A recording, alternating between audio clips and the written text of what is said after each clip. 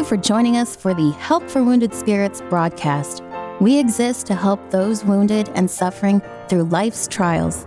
Here is our host and best-selling author, Doug Carriger.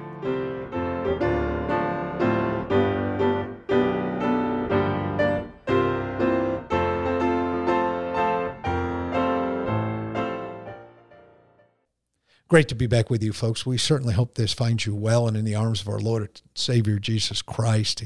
He alone is worthy of our praise. He alone is worthy of our time today. With me, Kevin, Milwaukee. Brother, you're not becoming a Brewers fan out there, are you? No, sir. I've not absorbed all that, nor have I absorbed the liquid that flows so freely throughout these parts. Yeah. So, folks, if you don't know, Milwaukee is the beer capital of the world, unfortunately. But I want you to know that one of the best baseball games I've ever been to was in Milwaukee. I was out there when I was in the Army for a conference, and they were playing the Red Sox, and the Red Sox spanked them. And it was a beautiful night out there. We got up by about 13 runs in the third inning, and people just started leaving. So we just sat down there on the field. It was a great game. When you go up by 13 runs, people give up. I just want to share that with you, folks. And people are like, nah, there's no way we can come back and beat the Red Sox now. And I was just cheering. I had my Red Sox shirt on, my Red Sox hat. I rolled up the shirt and the hat and put it in my backpack and zipped my jacket on when I was leaving. People weren't real happy with me. So anyway, Kevin, we find ourselves in these riddles, these questions. So I moved up to sixth grade. I typed in sixth grade Bible questions. Now, I know you're going to get this one, but I think this one will be cool for you and for everybody who's listening. So the Apostle Paul wrote some books of the Bible that are called the pastoral epistles. And they're called the pastoral epistles. How many pastoral epistles are there in the Bible? I think it's 5. It's 3, 1st and 2nd Timothy and the Epistle to Titus. And folks, I want you to know something. It's a hard question. We went from like 2nd grade to 12th grade all at once. But I've got a master's of theology. I'm going to have to go back to kindergarten theology. I don't know, brother. I don't know. If I didn't find the question, I probably would have said 5 or 6 myself.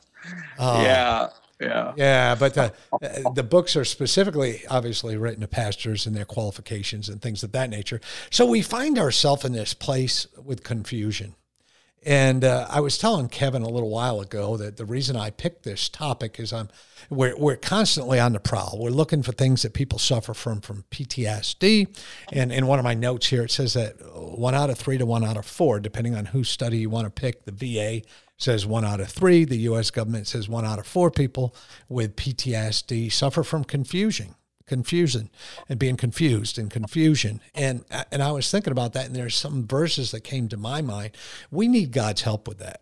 And one of the verses that come to my mind is the entrance of thy words over in Psalm 119, 130, giveth light. It giveth understanding unto the simple. Trust in the Lord with all thine heart, Proverbs 3, 5, and 6, and lean not on thy own understanding. In thy ways acknowledge him, and he shall direct your paths. And I think the important thing to understand, folks, when we get bogged down with the secular worldly things, I get confused. If I'm able to take God and put him into my mind first thing, which I do. So you guys know my routine. I listen and read. I go to the gym. I listen more. I listen to our broadcast. I listen to the Bible. I read through it. I throw as much of God into me as I can because it's true. His entrance, the words that enter into my mind, it helps me to simply understand life and things going on around me. But if I just keep on, there's so much convoluted information out there in any given time in politics, any given time in news channels, any given time in families. And sometimes we just need to tune the radio in, and we need to tune it into God's word, Kevin. Yeah. PTSD is often full of confusion. Job said in Job 4:15, if I be wicked, woe unto me. And if I be righteous, yet will I not lift up my head. I am full of confusion. Therefore, see thou mine affliction. So he's making his prayer to God, and he's saying, Lord, if I'm bad, I've got no path of reconciliation, it seems. If I'm doing good, it's doing me no good. It's obviously I've lost everything. I'm full of confusion. And a little bit later on in Job 10, he described what he felt like in his confusion. He described it as a land of darkness. And he talked about going, if he dies, he's just going to kind of complete this circle into a land of darkness, as darkness itself and of the shadow of death, without any order, and where the light is as darkness. So, confusion is a place where you come to a place in your life where there's no order. If things are going bad for you, it just seems like that's your lot in life, and there's no hope. And then if things are going well for you, you're going to get, bad things happen to good people anyway. And so that's just part of the confusion. And this disorderliness in our mind needs to be replaced. The treatment for it really is to realize that there is a path of reconciliation, and that like you said, Doug, there's light, and there's not just light at the end of the tunnel. There's light in the tunnel. The entrance of the Word will lighten the dark zone. And brother, man, I've been to times and places where I could not find any order. There was everything was out of order. The up was down was up, good was bad, bad was good. Everything seemed, without hope. But with, like it says in Psalm 73, going into God's house and hearing from God, listening to a podcast can be a way. Listening to a radio broadcast can be a way like this to hear from God. And sometimes just a voice from God, just that still small voice, speaks something in you that kind of realigns everything. Kind of like when your Venetian blinds are all messed up. One's flipped one way, one's another. You just kind of take your, the chain, the strings, just kind of go, boop, and everything's back in order. That God does that kind of thing to alleviate our confusion. He does. Our God is so good. And and folks, I will tell you, there is something within us, and we'll talk about this tomorrow, where, truth or lies are what we're going to cover tomorrow, whether we tell truth to ourselves or lies to ourselves, and where's light, where's darkness.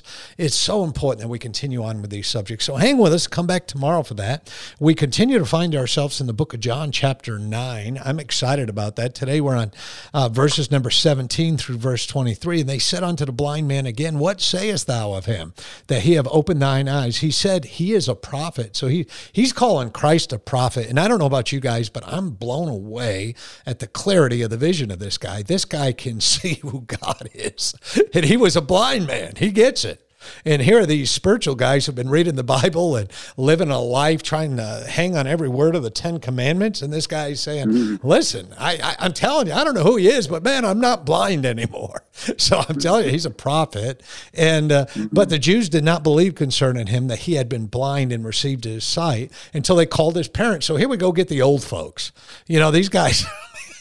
remember now, by the time you have an adult son in these days, you're not doing great. You're no longer hanging out down at the water with them. I mean, the arthritis is caught up. The ailment is caught up. I mean, there's no good Motrin for you back then. And that he received his sight. And they asked, saying, is your son, who you see, was born blind? How then doth he now see? His parents answered them and said, we know that this is our son and that he was born blind. So they grab up the kid, they go to the parents' house or wherever the parents' abode is at. And but by what means that he now seeth? We know not. Or who hath opened his eyes? We know not. He is of age, ask him. He shall speak for himself. So the parents he's all grown up, man. We're at home. We have no Motrin. There's nothing. We're hurting. We're looking for cold ways. Our bones hurt. And then, and we didn't know that we're not supposed to be eating gluten. That's what they're saying. They're saying, man, things are a mess here. We didn't know we're supposed to be gluten-free. And then in 22, it says, these words spake his parents because they feared for the Jews. For the Jews had agreed already that if any any man did confess that he was Christ, he should be put out of the synagogue. Therefore, said his parents, he is of age, ask him. So his parents are deflecting this over and over again. They're saying, listen, we're at home. We don't know. All we know is that's our son and he can see now. And we're pretty happy about that. But the Pharisees, they're squeezing people. Folks, can I let you know there's people in our life that want to squeeze us. There's people in our life that want to change things up. There's people in our life that want us to admit something that's not true. Well, folks, you've got to be that person. Just stands for what's true. And what's true here is our Lord and Savior, Jesus Christ. He alone is truth. He alone is light. He alone is the one who speaks for us, to us, through us. And we just got to accept what God has for us. But these Pharisees, they're upset. These Pharisees want a reason to kill Jesus. Hey, folks, just hold that thought. We'll be right back with you.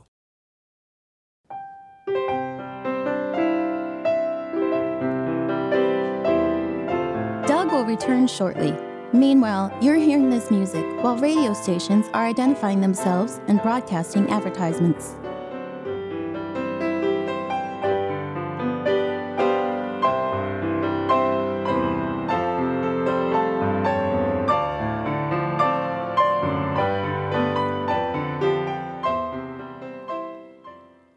And I hate to say this, but I think his parents are scared to death.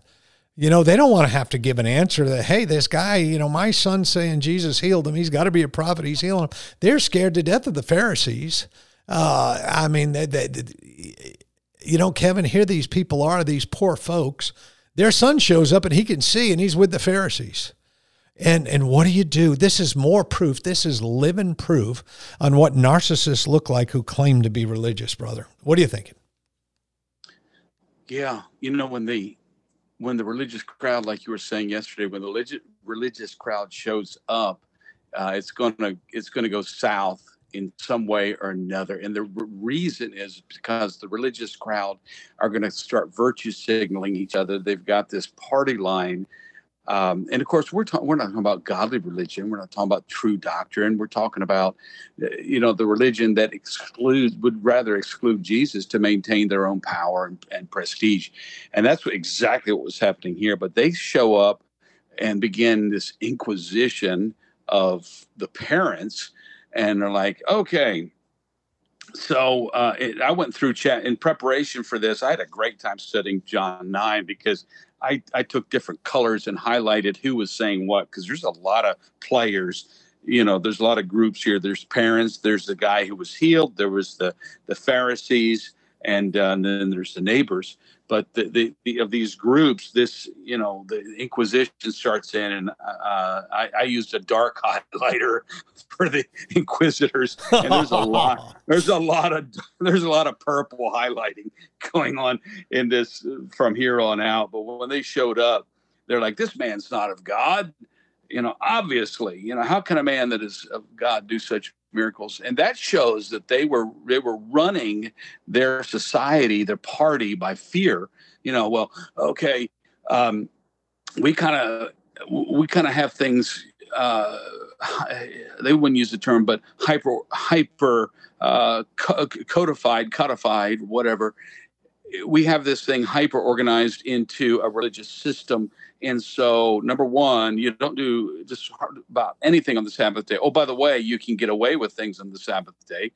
Okay, so number two, we don't, we have to give this much, and you can take what's due to your parents, and you can give it to the temple, and there's exclusion clauses and so forth. So, by the way, it's okay to not do right to your parents as long as you're doing right to our system. So that's all part of what's driving these folks. And it's sad because when they start interacting with the parents, they were put in a weird position. And, they're saying, we know this is our son, and we know that he was born blind. We don't know how.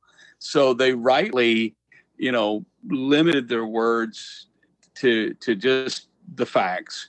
And, if you're dealing with a narcissist in your life, or someone who is following some, hyper party line thing where they're like, we don't do that. And it's not something that's based on Bible. It's something based strictly on their own prestige. And it could be that you're talking to someone who himself or herself is under a narcissist's thumb.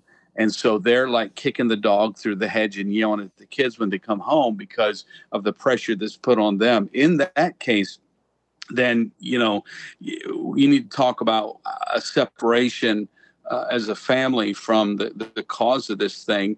And I'm talking about an ongoing narcissistic situation. But these narcissists that showed up here, they just went after the parents and are like, this is a wrong thing, and here's why, boom, boom, boom. And they said, well, all we can tell you is this. He was born blind, and he sees now. And like you said, by the way, he's old enough. Why don't you get the information from him?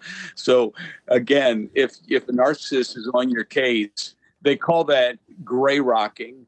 When you gray rock a narcissist, you're no longer opening yourself up and sharing all your feelings and over speaking everything because you're not going to get anywhere. You've established that already. So instead, you're now gray stone. You're a gray rock wall, and you are answering the questions, and you are doing what you need to do before God. But before them, you're not going to open yourself up to be abused and used. And that eventually makes them lose interest, and they'll probably go looking for another victim. But this is a classic situation, Doug, of someone, of a group of people that are just going to hurt other people. Yeah, and boy, don't we come to meet these people who want to put us in a period of questioning or inquisition where they, they're just trying to get you to say something. And this poor fella, he's been blind his whole life. He's laying out there by this pool. Throughout the Bible, we see people waiting for water to be moved. Waters of God. God can do things using water. He's probably there to drink. People are coming by to get drink. He's probably there to get food. I mean, these are just things we're guessing. We know his parents are home. They're not out there with him. We don't know who's in charge of him. You probably look out for one another. The crippled guy's probably being carried by the blind guy. I mean, who knows? But we got these knuckleheads in our life, and they're in our life in 2023. They're in our life today. They're the people, oh, well, what did you do at your church? What do you do? They're trying to get something. Oh, what did you do in your family? I still remember, Kevin, this guy came up to me one day, and he asked me if I was a tithing Christian. This was back when I lived in Virginia many years ago. I'd been saved maybe a year. And in fact, I was a tithing Christian. I mentioned to him, I tithe every month. And he said, don't you realize how many new cars you could have right now with that tithing you're doing? Don't you realize that could be a car payment or nicer home? Well, I want you to know that, again, it was all these questions trying to make tithing look bad. Well, I want you to know in 2023, some 30 years later, I'm sitting in a home that's paid for, driving a truck that's paid for, with kids with college educations that were paid for, and God has never let me down. But folks, there's these people, and it doesn't matter what the subject is, these people are going to come up and they want to question the worst thing that ever happened to you in your life. They're out there. And they're going to say, well, Kevin, where were you on October 15th, 1999? And they're going to bring these questions out. And you just need to be like this blind guy. This blind guy's like, hey, listen, I was blind. I could see now. That makes him a prophet. And I think by him putting the word prophet out there, it's kind of challenging them to understand that this is what he believes and they should believe that. I think that made him mad. I think that probably upset him. He's saying, listen, I have better vision than you guys do. Have had vision your whole life. I could see better than the whole bunch of you. Kevin, take a minute or so and tell us what you're thinking as you close this down and these people wanting to be in the middle of these question sessions and inquisition. How do we handle these folks? Boy, what you said is so good there, Doug. these words spake his parents, verse 22, because they feared the Jews. A society or a situation or a household or a company where people are living in fear is not going to be healthy. And so the best thing to do is gray rock. In other words, just give the answer, do the minimum, not the minimum, do what's right, not the minimum, do what's right. Go the extra mile, even. Jesus talked about that. But don't let it mess with your spirit. Don't, the Bible says, return unto thy rest, O my soul. Go back to Jesus. And when they start to mess with your relationship with Jesus, it's time to take a stand and let the chips fall. And oftentimes you'll be like this young man on the outside of the synagogue, eventually on the outside of that group. And you'll find out that's the best place to be, on the outside of them and closer to Jesus. Amen. But the natural man, and reminding us of the secular man, these people on earth, they receiveth not the things of the Spirit of God, for they are foolishness unto him, neither can he know them, because they are spiritually discerned. Gray rocking, as Kevin was just saying, it's the way to go. Minimize, be as unresponsive as possible and tell the truth. Tomorrow we're going to talk about the truth or lies, and you don't want to miss this. It's really important that we're in reality. We sure do love you, folks. We hope you have a great day, and when you go out today, remember, we're that smile that only God can give you, and that we're praying for you. Thank you. Thank you for listening to our broadcast. At Help for Wounded Spirits, we believe the Bible and place great importance on you having a personal relationship with your Lord and Savior. The Bible delivers a clear and simple message of salvation, outlining how you can begin your personal relationship now.